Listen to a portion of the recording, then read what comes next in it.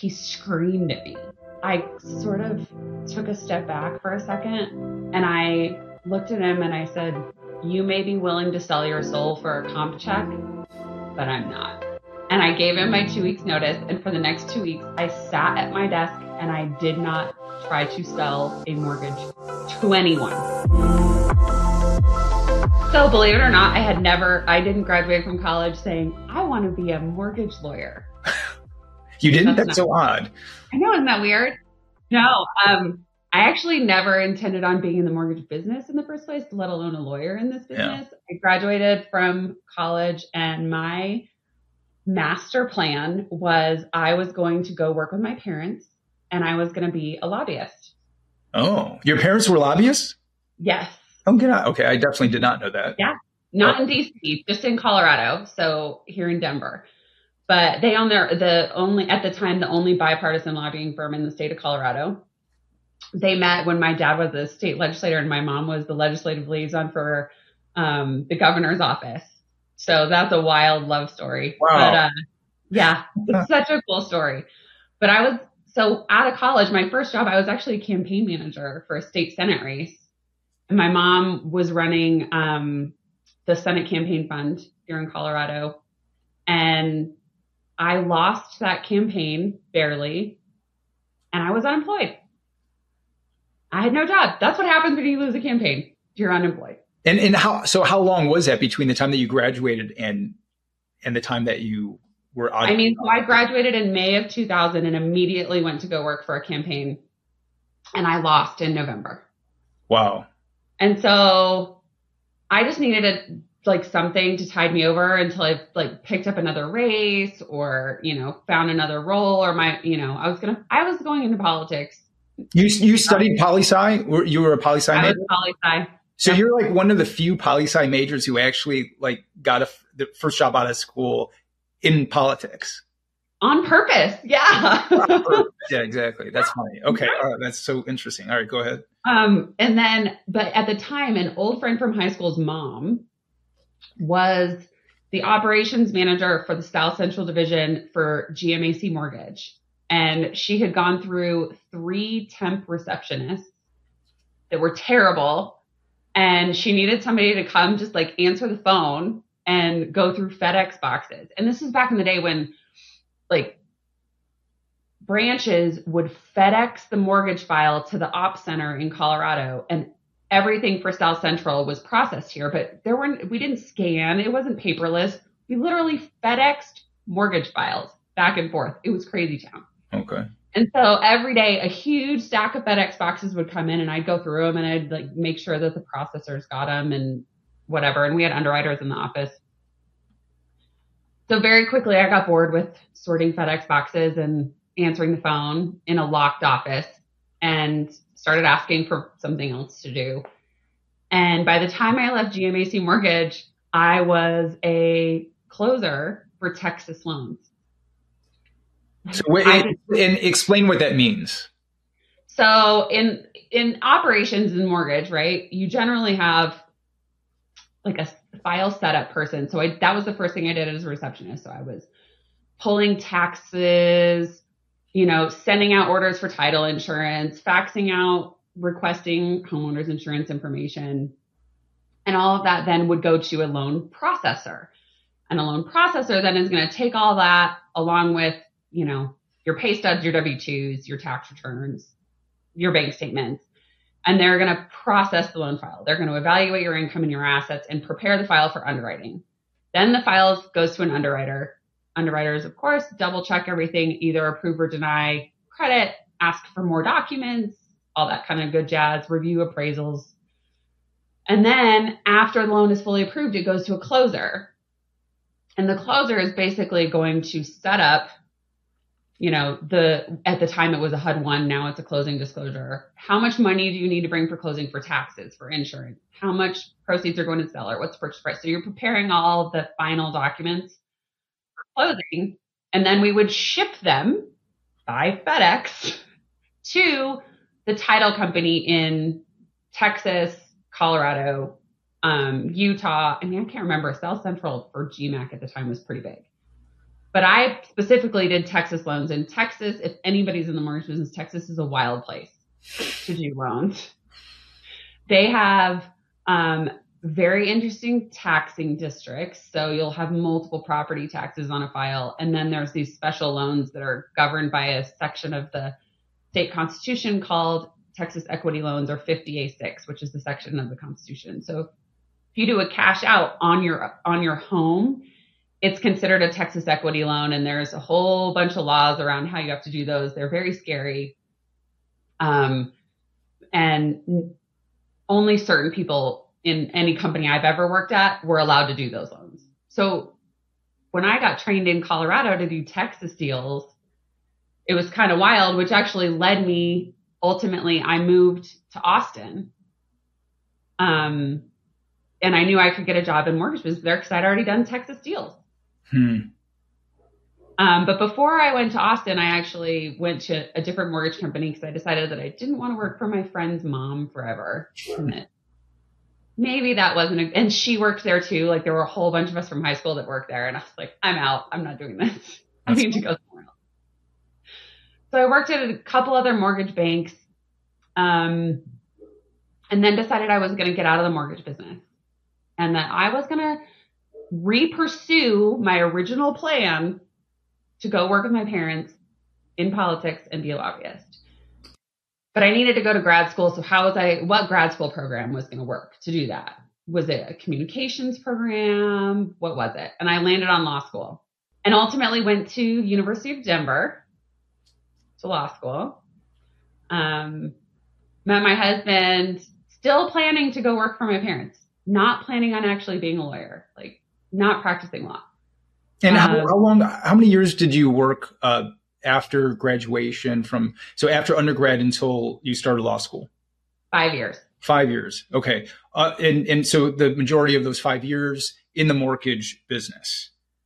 The majority of those 5 years in the mortgage business. Okay. Yeah. I would dabble in political campaigns and stuff on the side still, but I was making good money and I was making a living and allowed me to move out of my parents' house. Okay.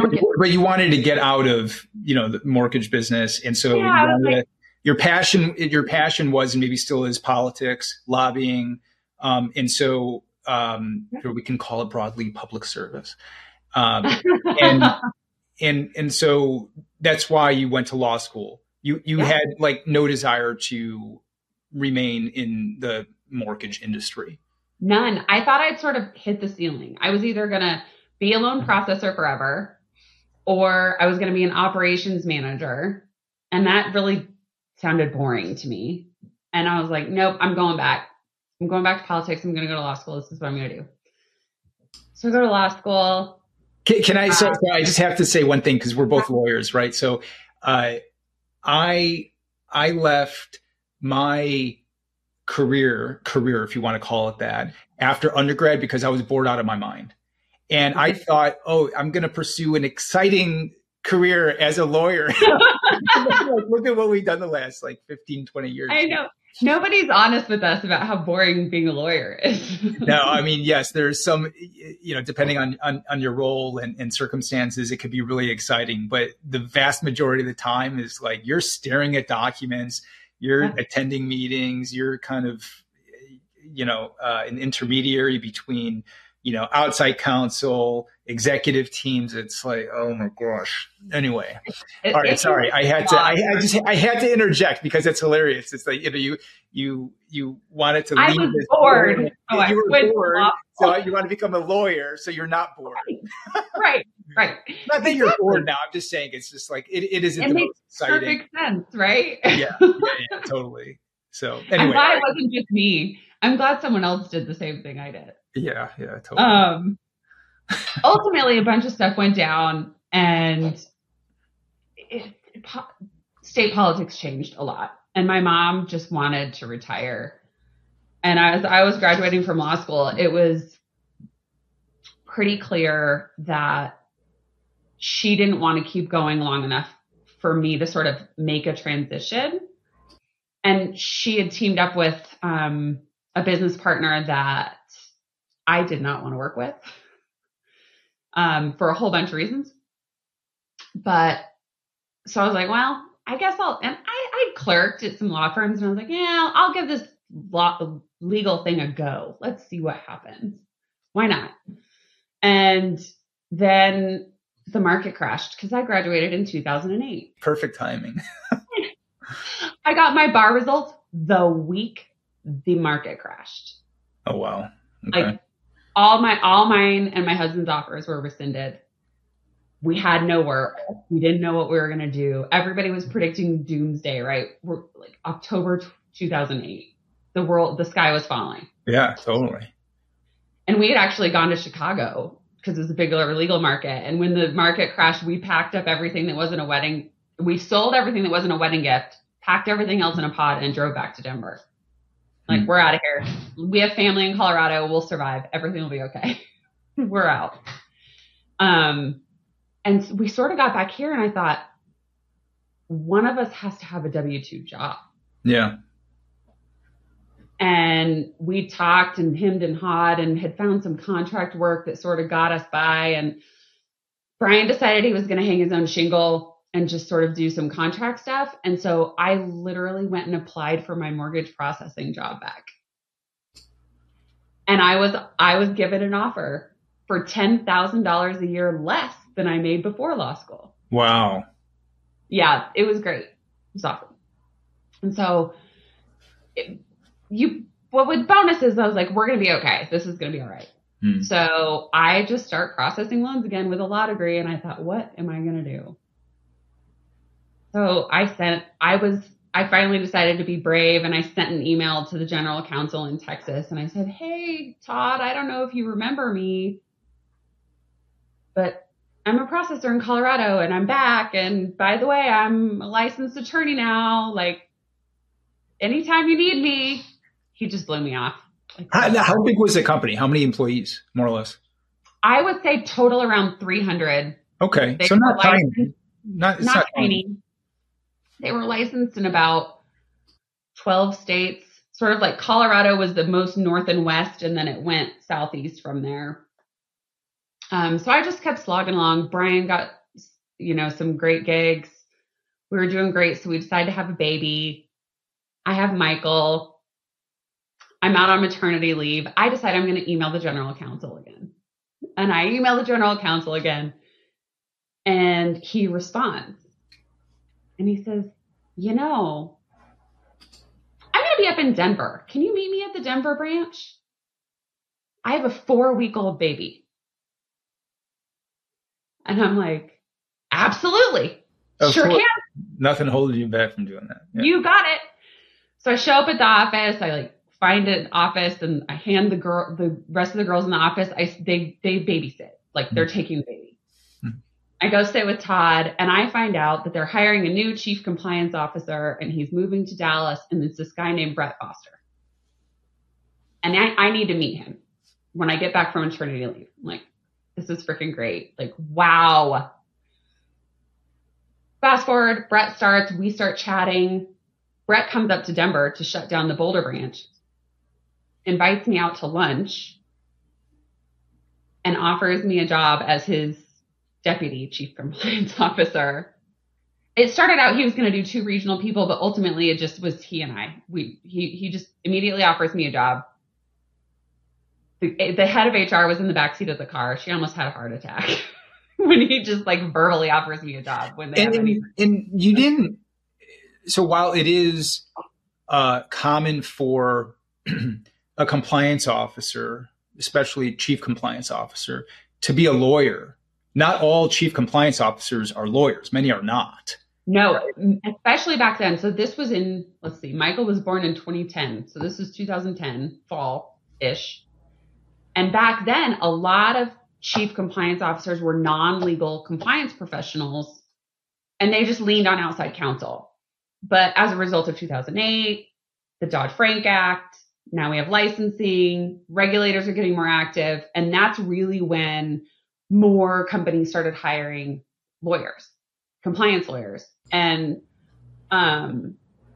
Starkey had to hire Brett. It is public information. They had to hire Brett. They got in some regulatory trouble, and part of their settlement with the regulator was that they would launch a nationwide search for a new chief compliance officer. And that's how they found Brett. Okay. And their outside counsel helped them find him. Mm. And so Brett and I worked together at Starkey. I mean, I moved to Dallas after this. Like Brian and I moved to Dallas, go work for Starkey Mortgage. Then Brett left and went to work for Lock Lord, big law firm in Dallas. Well, a nationwide law firm, but he went to the Dallas office. And I took over his role as head of compliance for Starkey Mortgage. And I stayed until December of 2013. And ultimately, we wanted to move back to Denver, and I was going to find a way to do it. And so we moved back, and that's when I went to go work for Accenture, who had just acquired Mortgage Cadence. And I thought, they're a mortgage technology company. I've been in mortgage forever. I know the new rules that are out. I can help this vendor, right, develop their compliance tech. And so it got me back to Denver. It got me into the vendor side, which I never thought I would do. Were you so you weren't at Mortgage Cadence before Accenture acquired it? I was immediately post-acquisition. Okay. Got it. And so we worked together for, I don't know how many years, at least a few years. And so you were head of compliance for Mortgage Cadence, which sat as a kind of a it was a separate business. It was just owned by Accenture. And you were at Mortgage Cadence until when? I left Mortgage Cadence September of 2019. And you went to your current role. Is that right? You did not. All right. I went to work in Big Law. I went to Ballard Spahr. That's right. Okay. Yeah. Yep. So the guys I've used, gosh, they were my outside counsel way back at Starkey. So I've known them for a really, really long time. And I wanted to leave Accenture, and I was exploring opportunities, and it was just one of those things where if you keep in touch with people that you know, then you find out about opportunities that you otherwise wouldn't. Like they didn't post for a job, right?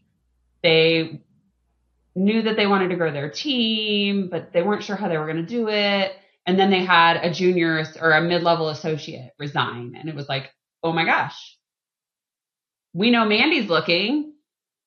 She'd be great, and it just sort of the pieces fall into place. And so it's one of those lessons of don't lose your network. Make sure you always talk to people, and because you never know what opportunity might present itself. Yeah. And do you think it's much easier to maintain those relationships today than it was, 10 years ago, 15 years ago, sort of when we were getting started, or like with LinkedIn, for example?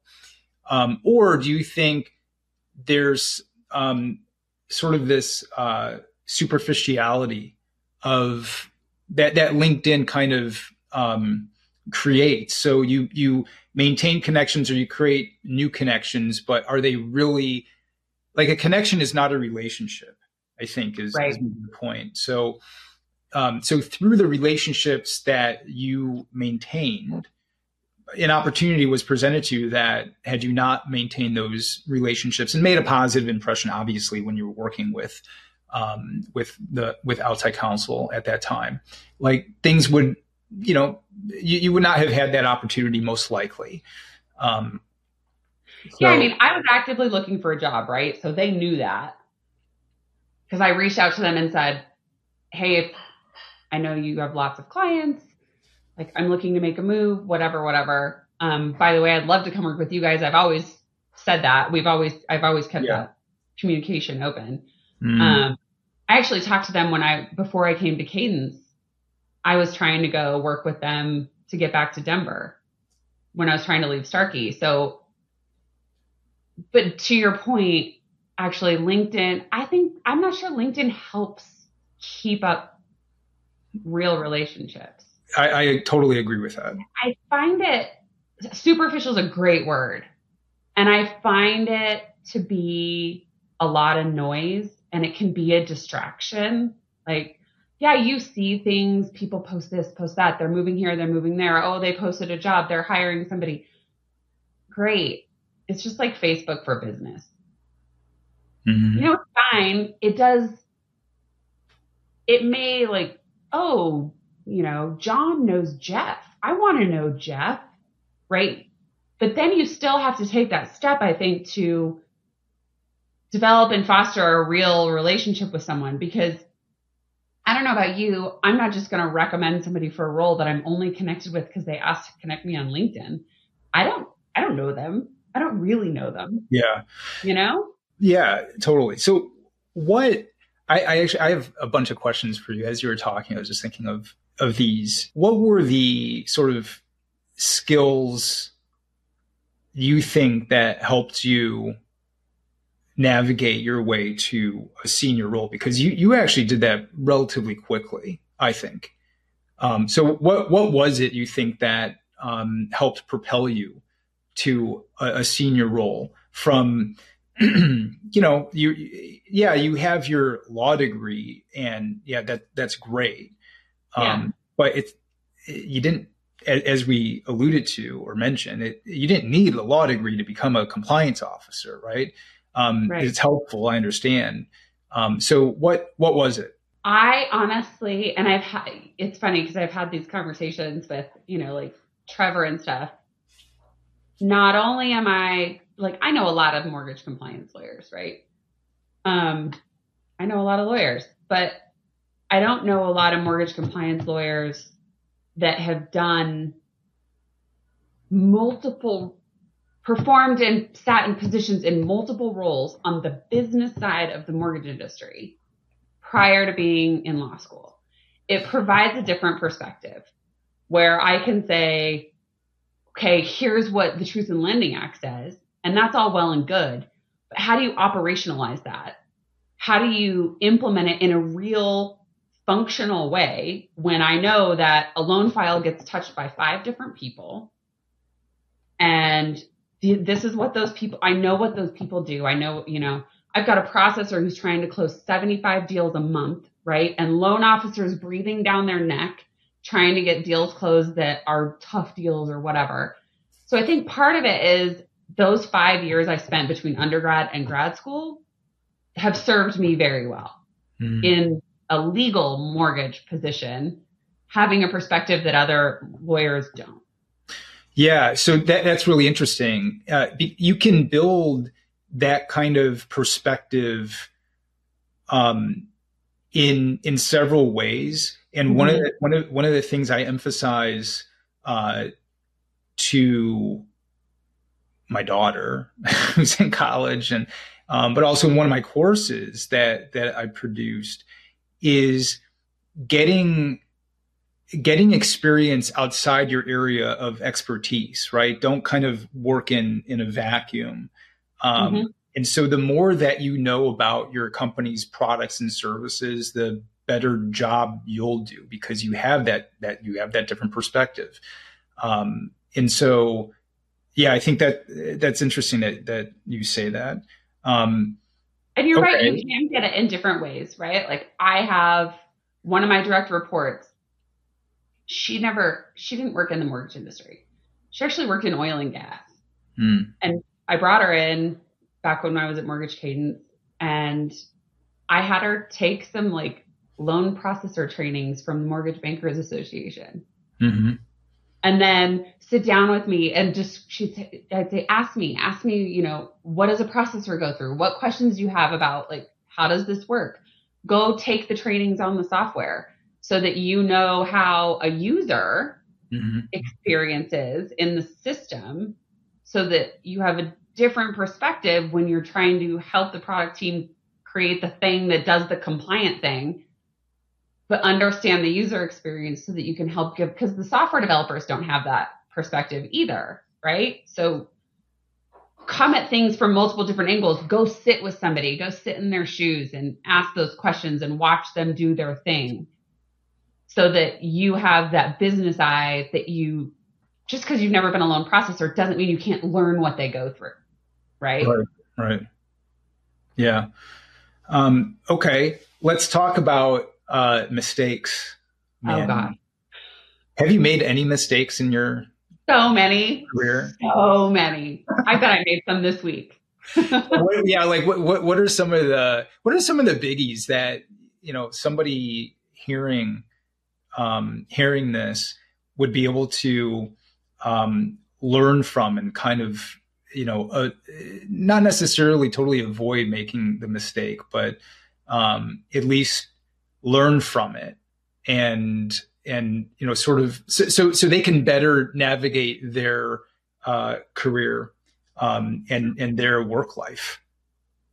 God, I use this example with my oldest. You look at us using our work stuff on our children. My 13-year-old who like doesn't want to ever make a mistake on a test or on his homework or in a swim meet and get a bad time or whatever it is, and it's just like devastating to him. First of all, none of us are perfect. We're all going to mess up. It's how you learn from it and how you move on from it that really matters. God, I've made so many mistakes. I think the one that sticks with me is when I was working as Deputy Chief Compliance Officer back at Starkey, and I was in Dallas, and I had written a policy and taken a strong position with the operations team on how they needed to do something based on the law. And somebody brought it back to me and basically said, I think you're wrong. And I went back and I looked at it and I thought, oh no, I messed up big. Like I missed it. And I sat in my office alone for a little bit. And then I thought, well, I got to go own it because we have to change it. And I can't just like sweep this under the rug. I mean, I'm sure I could try, but ultimately I felt like that would look worse if I tried to cover it up than if I just bit the bullet, went in. So I walked into Brett's office and I shut the door and I sat down in a chair and I started crying. And I said, I messed up. And he looked at me and he goes, all right, let's fix it. Yeah. And I sort of looked at him and I was surprised. Like I was expecting to get in big trouble. Right. And he goes, there are 55-year-old executives that don't know how to admit when they mess something up and ask for help fixing it.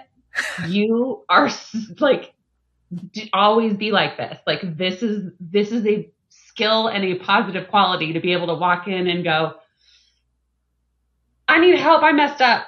Yeah. We got to fix it. Yeah. Admit your mistakes. Right. Like, and that's so difficult to do because the fear, right, of the consequences. I've taken that. I've shared that with people I've mentored. I've encouraged my team to know that, look, I may get frustrated if we miss something big, but it doesn't matter. Like if the mistake has happened, what matters is that we all come together and we go correct it and fix it. Yeah. Yeah, totally. I mean, you have to take that approach. Otherwise I only see bad things happening, right? If you don't own up to your mistakes. And who wants to work with somebody who, I don't. Mistakes? That's another lesson I learned is that after that, when I went to go look for new jobs, right, and in an interview, asking managers what their management approach is and, asking some probing questions to try to feel them out because I don't want to work for those people exist who will scold you and yell at you and be angry with you for making mistakes. I don't want to work there. Yeah. Yeah. But unfortunately, sometimes you don't realize that until it happens. It's hard, but yeah. Yeah. And then you just have to, then you've made a mistake in your job choice and you just have to move on. Yeah. You know what, though? It's interesting because I have had a couple instances of that happening in my career where I knew that it was going to be, or that I was going to be working for somebody who's pretty tough, which is fine. But it wasn't until several weeks into that new job where something like this came up. And not like so let's call it like a mid-level mistake. It wasn't nothing, but it wasn't like, the sky's going to fall. But it was something and I owned up to it. And my gosh, the reaction was not like Brett's. It wasn't Brett. No, not at all. It was kind of like a WTF type of response. And yeah, it's really tough. I'm thinking, okay, I have to start looking for another job, because this is, even if I can get past this, I don't want to work in that kind of environment, and work for somebody like that. But it turned out that those roles, I were some of the jobs, positions, however you want to describe it, that I grew the most in, not just in terms of like developing, my skill set, but just as a person, kind of a sense of like maturity that I developed as a result of those really difficult situations. So you can't avoid them. You could try, but it's, pointless. No, it's hard. You're going to come across them. Yeah. I agree with you though. I think some of the places that I think were the most unpleasant work experiences, the places I discovered I didn't want to be. Yeah. I learned so much from. God, this actually reminds me. I was a loan originator for like a hot second back in the pre-crash. Let's call it subprime. Yeah. And I went and worked at a local branch, and we were selling subprime mortgages.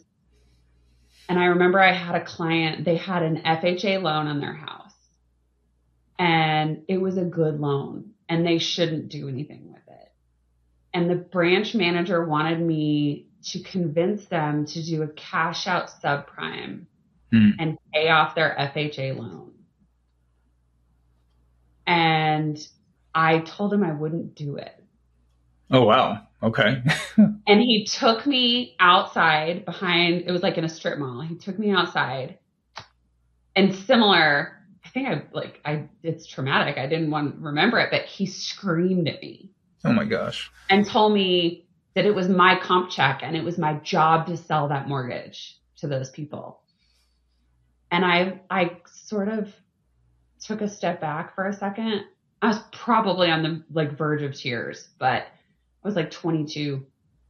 And I looked at him and I said, you may be willing to sell your soul for a comp check, but I'm not. And I gave him my 2 weeks notice. And for the next 2 weeks, I sat at my desk and I did not try to sell a mortgage to anyone. It sounds like a very uncomfortable 2 weeks.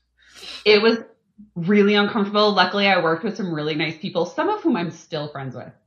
But, and they all left ultimately. But this guy, I couldn't believe it.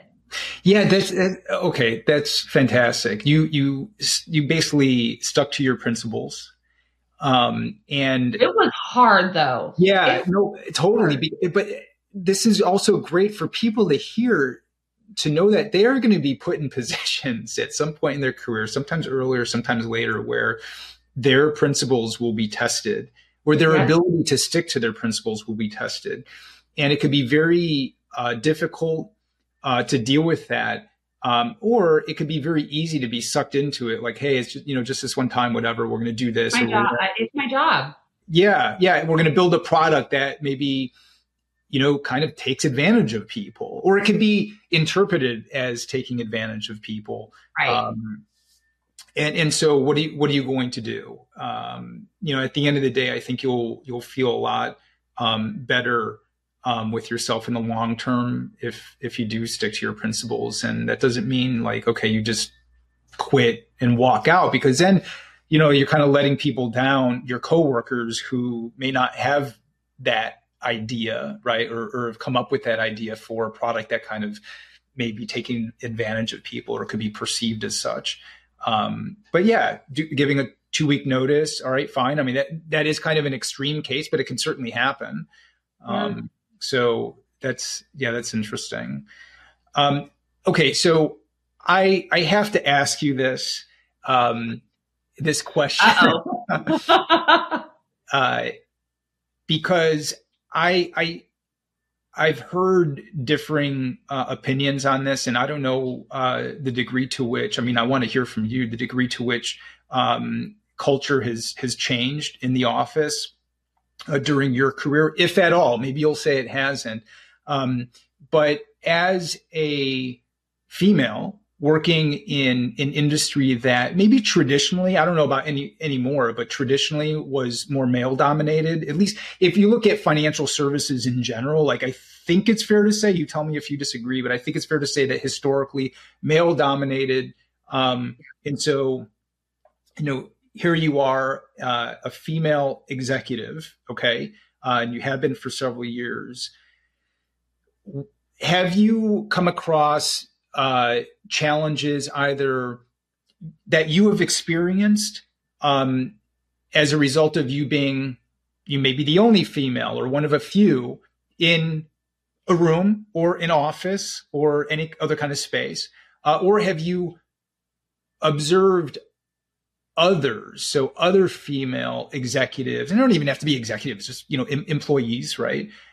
Where they have sort of experienced or felt not so much like discrimination, okay, but discomfort, sort of, and anything like that? Or do you think it's like overstated? I don't know. Or is it understated? I don't know. I don't think it's overstated. Mm-hmm. I think it might be understated. Well, it used to be. So, I mean, I can say sort of like the tech world, right? Like where most developers tend to be men. So in a mortgage branch, like a retail shop, when I was in the retail shop, it was mostly, so your operations staff was mostly women. So your processors, your closers. Oh, interesting. Okay. All right. And then most of your executives and salespeople were men. And yeah, for sure, there was some uncomfortable stuff going on. Whether it was inappropriate comments from loan officers to processors, that happened a lot. I know personally of folks, who were sexually harassed. And what I can only call like mansplaining. Oh, you're just my processor. I'm smarter than you are. Oh, you're just, and then, as I sort of came up in the business, right? And then when I was head of compliance, other than HR and operations, the rest of the executive team was all men. Mm-hmm. And there was definitely... You could feel it in the air? You could feel it. You could feel it. And there were times where you felt like you were screaming into the wind and nobody would listen until you got, one of the guys to support you. Right. So you had, I would be strategic around, before I went into the executive meeting to present this thing that I knew that people were going to tell me I was either wrong, they were going to blow me off, that it wasn't a big deal, I was overreacting around risk, whatever the case may be. I would strategically go to one of the men on the executive team who I knew would listen to me first and say, okay, this is what I have. Here's what I'm going to, it was generally my general counsel because he and I were close and I knew he would listen. Sure. And so before I went into the meeting, I already had one of the guys on board, right? Who was going to be in that meeting? Who was going to be in the meeting. Okay. So I already had an advocate who was one of the guys. And sometimes they blow him off too, but at least, it was like, it gave us a little momentum. Yeah. And then early on, going to conferences, especially in financial services where it's largely male dominated, there can be some uncomfortable situations. And is that still the case today where? I think way better. I think it's gotten better. I do. I think things have improved. I think there's less of it. First of all, there's a lot more women in financial services today than there were 15 years ago. Okay. There are a lot of senior female executives who are now like in the conference arena. It used to be, I'd go to an MBA conference and it was like 95% old white guys. And just to clarify, MBA, Mortgage Bankers Association. Okay. Yes, sorry. And now, it's way more diverse, not only across, gender, but also race. And I think that the industry has been making a concerted effort. I think they realized years ago that they had a problem.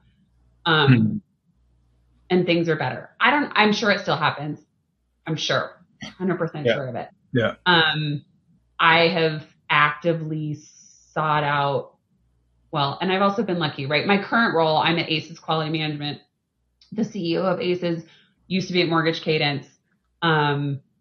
So I know him, right? And I know the kind of culture that he creates.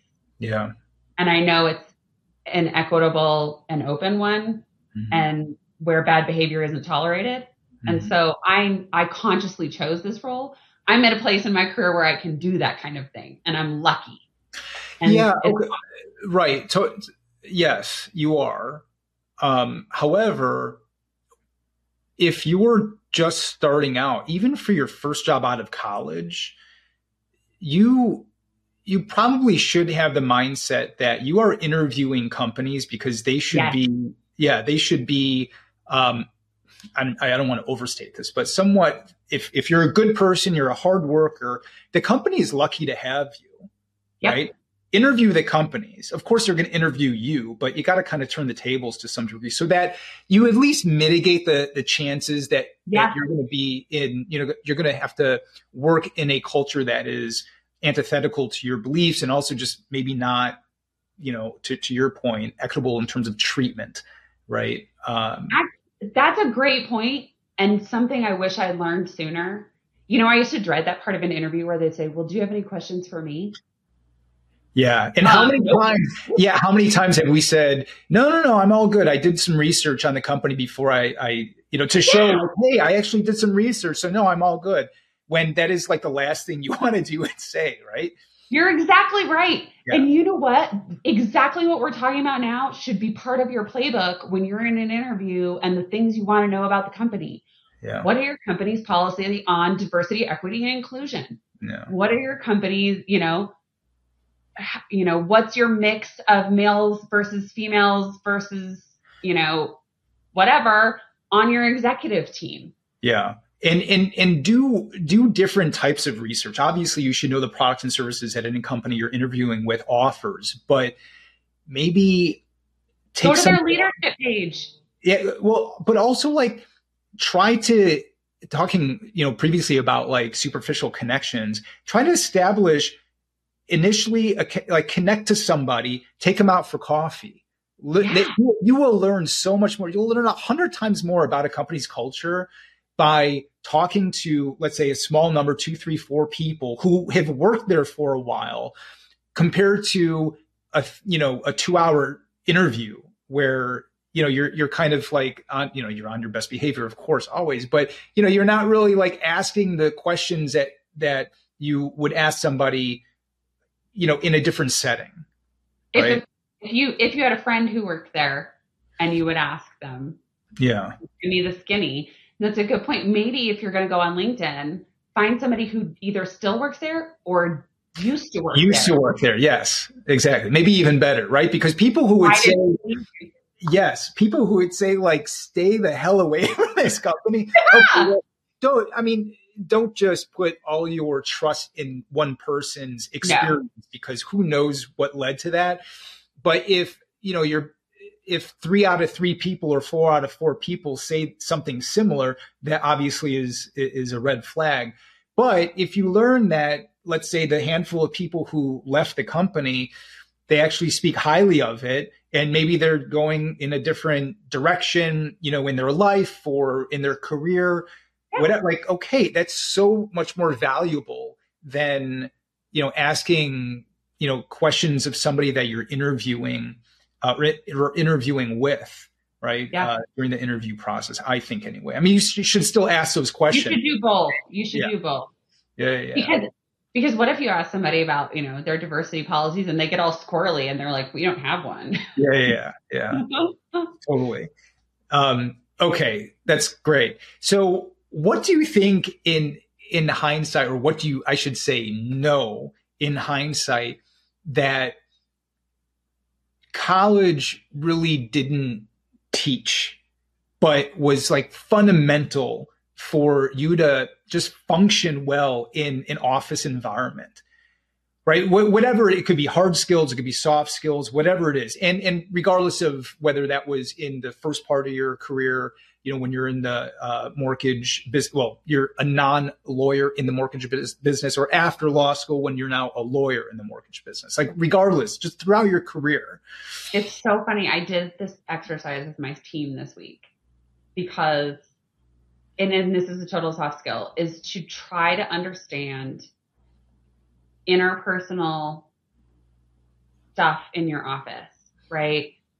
Trying to understand that you and I may communicate in very different ways, and how I communicate you may perceive as offensive, and that's what's creating the issue. It's not that you're a jerk.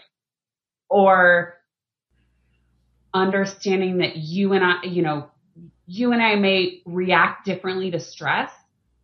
And if I know that Jeff reacts to stress by shutting down and getting quiet and not telling me, then I, as a teammate, know if Jeff gets quiet, I need to reach out and say, hey, Jeff, how can I help you? You seem stressed out. You're quiet. Is everything okay? What can I do? How can I support you? Are you overwhelmed? And as managers, being able to understand that too, that your staff all react to things differently. Mm.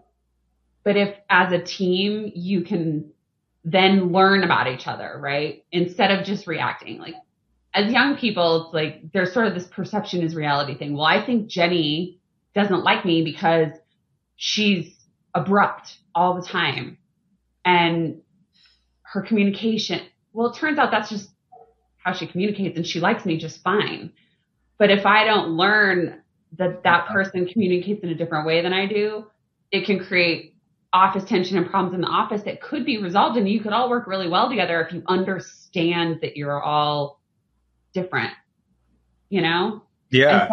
It sounds so cheesy, but I did this exercise with my team this week. We did like the DISC personality assessment thing. And then we spent an hour and a half talking about, my report says this about me. Oh, that's so different than me. My report says this.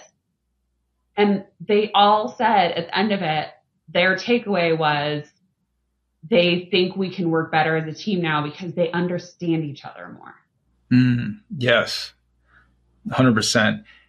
And that is definitely not something that you learn sitting in a college classroom or lecture hall, right? No. And also, with our friend group, we go to class, we do our work, we take our tests, like whatever. You're also not you're not necessarily, in fact, I would say in most cases, you're not really taught that at work either. I mean, there are these more forward-thinking companies, like it sounds like yours is, and you are as a manager, that really take that seriously. It's all about communication, right? At the end of the day, and how you can most effectively communicate and collaborate with each other. And you really have to know somebody. You have to know more about that person than you otherwise would if you're just kind of plodding through your day. And and it doesn't mean you all have to be best friends. No, definitely not. But if you know and understand each other and you can play on each other's strengths, and support each other when you can see that someone is struggling and having a rough day or whatever, a rising tide raises all ships, right? Yeah. I mean, that's my approach. I was lucky enough. I had a manager back at Starkey that did the DISC thing with us. We were having some serious personality issues among the processing team. And so she hired a consultant to come in and do it. It was unbelievable. She also did one. Another good one is, and and it plays off of it too. Don't Move My Cheese, the book about change. It's a skinny little book, but something big changed in the company, and none of us like change. It's hard. Like if we've done something the same way forever, like, and there's monumental changes in an organization, it can be difficult. And everybody, going back to everybody's personality is different. Everybody handles and approaches that change differently. But there's a book called Don't Move My Cheese, which is, and there's a whole training thing around it in the workplace that you can do, but it's all about handling change. And that one was another really useful training that I thought that I've taken away and tried to sort of implement bits and pieces when things change in a small company, and try to work with your team on, look, this is hard and none of us like it, but let's find a way to do it in a way that's going to be productive and get through it. But yeah, Don't Move My Cheese is another good one. I'll have to find my copy. It's over here on the bookshelf somewhere. All right. Yeah, cool. I've never heard of that. I'll check it out. Well, I think that's great. Thanks, Mandy. Yeah. Good to see you. Thanks for listening to this episode of Office IQ. If you're looking for ways to accelerate your path to success, you can find more resources like this on our YouTube channel or at officeintelligence.com. We offer courses and other content that will literally change the direction of your career for the better. If there are any topics you'd like to hear more about or questions you'd like me to address on future episodes, you can send an email to jeff@officeintelligence.com.